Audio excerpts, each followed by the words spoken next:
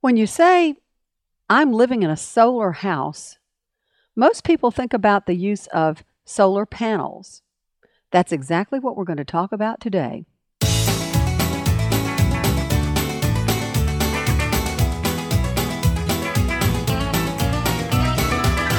Welcome to Longleaf Breeze, subsistence farmers using 3 simple principles, approaching but never reaching subsistence. It's gotta be fun while we're doing it, and we don't make all misstatements.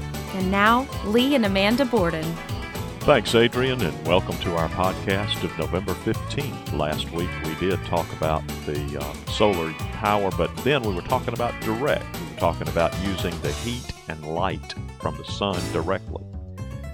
And this week we shift gears to talk about the indirect use of solar power, and that includes more than photovoltaic panels. It does, but yes. Everybody thinks about PV, and That's yes, right. We're going to get into PV. That's the main thing. And let's first talk about, this is an indirect use of it, the low-tech indirect solar, and that is heating with wood and growing plants for food. Yeah, heating with wood, wonderfully illustrated for us this morning with our wood stove, and I took a nice little shot of you working on your iPhone with the stove in the background. That's probably what we'll use as our photo for this week's podcast, but that means a lot to us. We can do a great deal of warming up of our little home here with our tiny little wood stove, and it works great.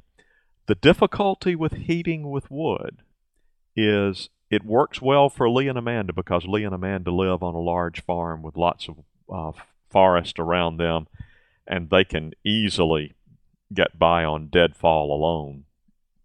But when you start talking about shifting that and using, where massive numbers of people start heating with wood, there's just not enough wood to do it. That's right. By the way, if someone's wondering, well, heating with wood, how is that solar?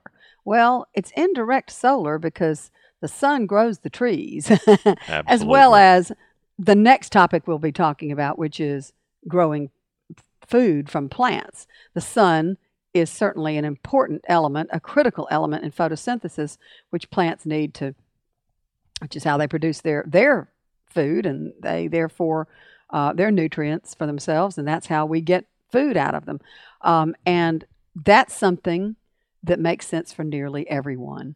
That's a sustainable practice. You don't need to live around, you do need sunlight coming in. So if it's shaded, unfortunately, you will need to cut down trees. and you do need nutrients in the growing medium, and absolutely, for most of us, that's soil, but you could possibly do it in some other way. But there are hydroponics. Yeah, for the vast majority of us, it means planting something in the dirt and letting the sun provide the light that it needs to create photosynthesis. And it just makes sense for nearly everyone. Just make sure that, you've got to have a certain amount of water.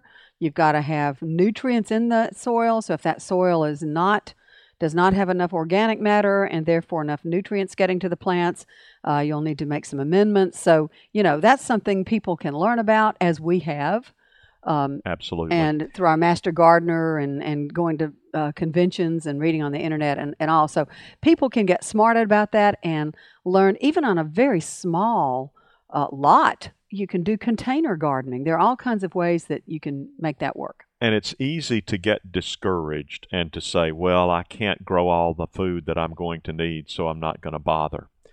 If you're able to grow 2% of the food you need, you're better off. If you can grow 5% or 10% or 20 or 50 or 60, whatever you can produce from your own growing makes life simpler in all other ways. So we're just big believers that nearly everyone ought to be growing some of his or her own food, however he or she can do it.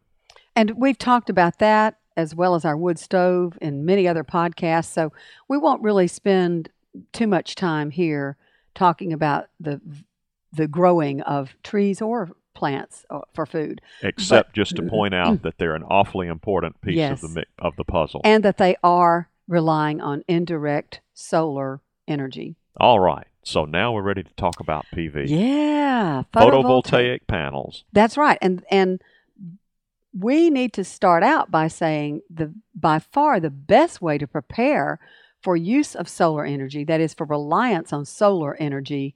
Photovoltaic panels.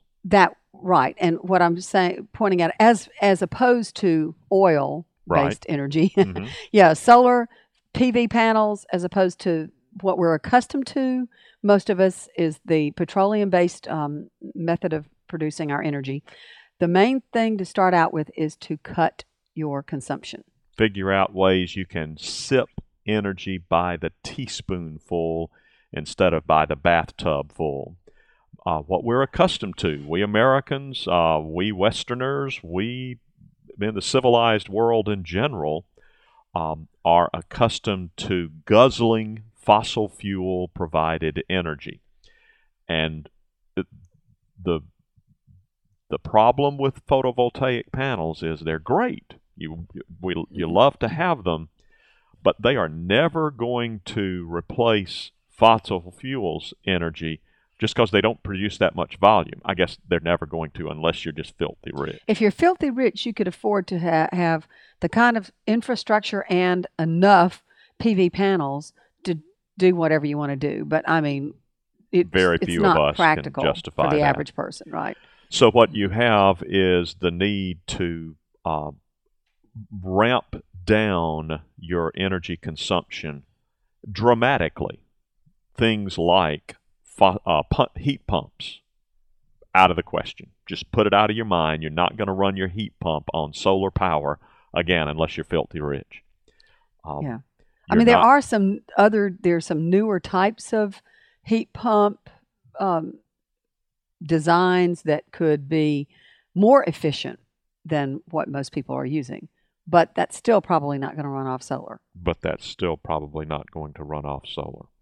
You're going to be looking at providing your heat in some other manner, or just, enjoying the sunshine. There's a lot we can do with designing our home and using earth sheltered structures and so forth, so that it costs us little or nothing to keep our home warm in the winter and cool in the summer. But don't plan to run your heat pump on solar power. We happen to be splurging. We've made a huge commitment, or we are considering it. Yeah, we haven't done it yet. We haven't signed the contract, but we're closing in on something like 5 kW, which is like 5,000 watts of solar panels. And at that size range, the cost is coming in around $5.50 a watt. Mm-hmm. Before you get too carried away and say, "Oh, I can get it cheaper," yes, you can. You can go online and get solar panels for a lot less than that per watt. Just bear in mind that for a system to work smoothly and really provide you power you can use when you need it, you're talking about not only the panels, but inverters and controllers and batteries. And that's where the real money is. Well, I'm sorry to say, anyway, I don't know how much goes to the panels and how much goes to the other. And that probably changes too. I mean, we're not trying to sell a system here or tell you where to go, but you can price around. That's right. But when you start trying to think through, okay, I want to go solar, figure $5.50 a watt at today's prices, and then figure out how much you want to spend and what that gives you in usable energy. And if you are like most people, you're going to say, well, that means I'm not going to be trying to run a heat pump. Yeah. And I do remember talking to a salesperson over at the Georgia Organics Conference last winter, seriously, about his potentially getting our system from him. And once you're in, I mean, some of these, it's kind of the overhead of the system. Once you get in, you've got your infrastructure. You can add panels later, sure, which is the less expensive part of the system. So it's something to think about getting started. Start out, you might want to make sure you have the capacity for a larger system should you want to expand. But that's a good point. If we're probably planning to spend enough to get the system we expect to use for the rest of our lives, but you could easily buy the infrastructure sized larger and then start out with fewer panels and fewer batteries, and then just ramp those up as you need them. Yeah, and it's like anything or else. as you can afford them. Right, and it's like anything else you can invest in. You could speculate, the cost of those PV panels could go down over the future as more and more people use them, as more go into production. On the other hand, if we have a crisis in oil production because we've got to have some way to manufacture these things, they might become hard to get. So we just don't know. Absolutely. And I'm sure everyone who has dealt with this knows that photovoltaic panels are priced at an all-time low right now as we speak here in November of 2012. I'm certainly not banking on their going down in price. In fact, I suspect they will probably not go down and may go up. But they have come down since they first came out. So like a lot of things. So anyway, let's talk about the how we might use the system. We're working to design the way we use the photovoltaic so that we minimize the need for batteries, because batteries are the Achilles heel of a solar system. So what we've tried to do is plan for heavy electricity consumption during PV time, that is, during the time that the sun is shining on the panels and that they are producing electricity. And let's talk about that. If it's a cloudy day, for example. If it's a cloudy day, they will still be producing electricity, but at a lower rate. Right. But it could be a very cold day, but if you've got bright sunshine, you still get good PV. And in fact, you get better PV in bright sunshine on a cold day than you get it on a bright sunshine on a hot day, because when panels heat up, they lose some of their efficiency. So it kind of goes against your, conventional wisdom or something to say, but on a cold, bright day, which is when you really want some PV, so that's good news. But of course, at night, you're not going to have it. So when you say PV time, you're talking about daytime, preferably on a sunny day. Or at least daytime. Or at least daytime, when you're going to get some. I'm assuming that you're going to be producing electricity even on a cloudy day. Or a rainy day. Just not at the same rate. A very small amount if it's raining, but basically you're waiting for the rain to stop so you can produce power again. And then how would we plan to use it? What about we're talking about pumping rainwater that we harvest via a system that we still haven't installed yet either. That's true. But that's our plan. Another piece of the puzzle. We are harvesting rainwater off the barn. Well, we are in a position to harvest rainwater off the barn. Right now it goes into a 6-inch PVC pipe that runs down the hill, but we are positioned so we can run that into a tank. And the eventual plan is for that to be equipped with a first flush diverter and a filter, so that when we run that into the tank, it's reasonably clean. Then we will bombard it with ultraviolet rays as we pump it from the lower tank up the hill to an uphill tank.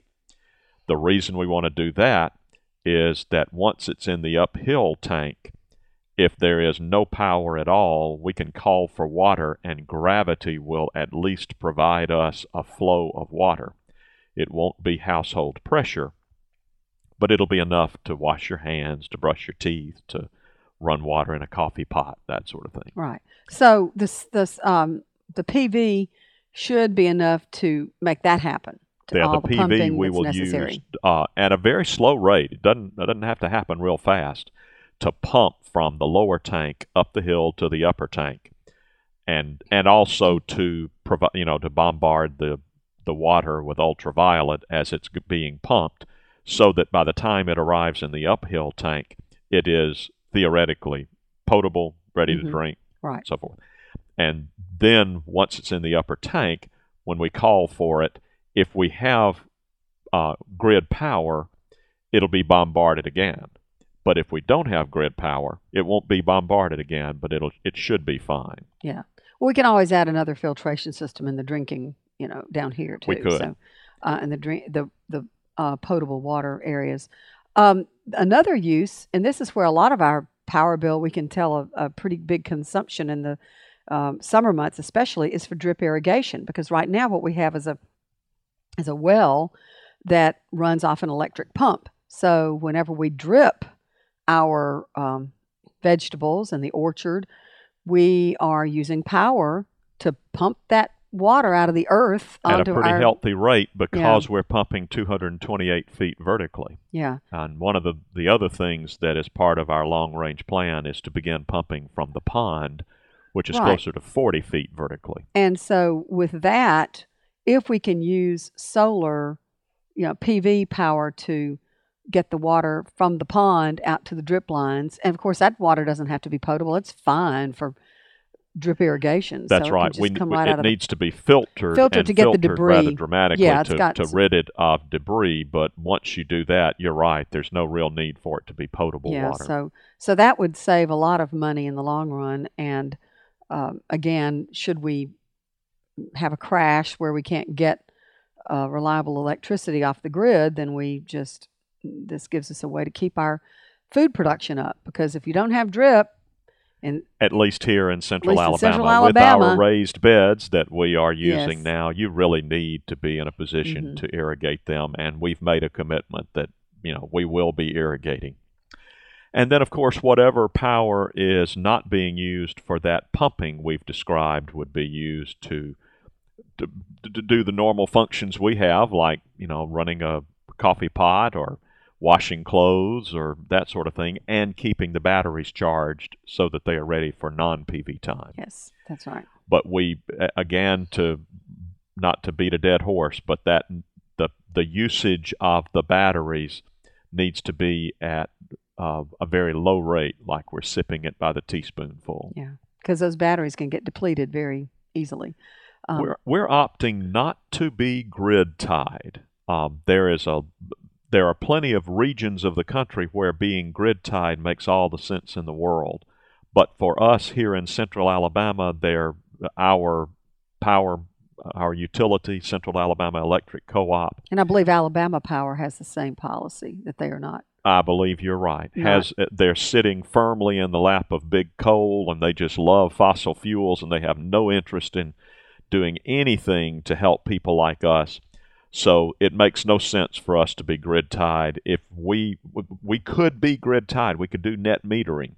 The problem is that we pay for energy at the retail rate, and we are paid for energy at the wholesale rate, which is a tiny little piece of what we pay on the retail side. And in a lot of states, and certainly in other parts of the world, that is not the case. Right. It is a so much if you're more in one fair, of those areas where you are paying the same rate that you are paid for power, it makes sense to be grid tied and do net metering, but it doesn't for us. So let's talk about what we are doing. We have, we're talking about not being tied to the grid, and also tax credits. We think there might be some minuscule tax credit. Well, through the federal government. Yes, Nothing on the still state level. Still, the federal tax credit is available, at least for a little while. But if you live we're pretty sure we know about Georgia, that they have tax credits. They have better Pretty good incentives. And we have not done a study of all the states of the union, nor have we studied the rest of the world. But again, you may be fortunate enough to live in a place where your government is actually going to reward you for investing in solar PV panels and the whole infrastructure and any kind of other types of alternative energies. And if so, great, take advantage of it, jump on it. We are positioning our panels on our roof in all likelihood. Obviously, we haven't signed the deal yet, and somebody may talk us out of it, but right now our assumption is we'll be able to position them on the roof.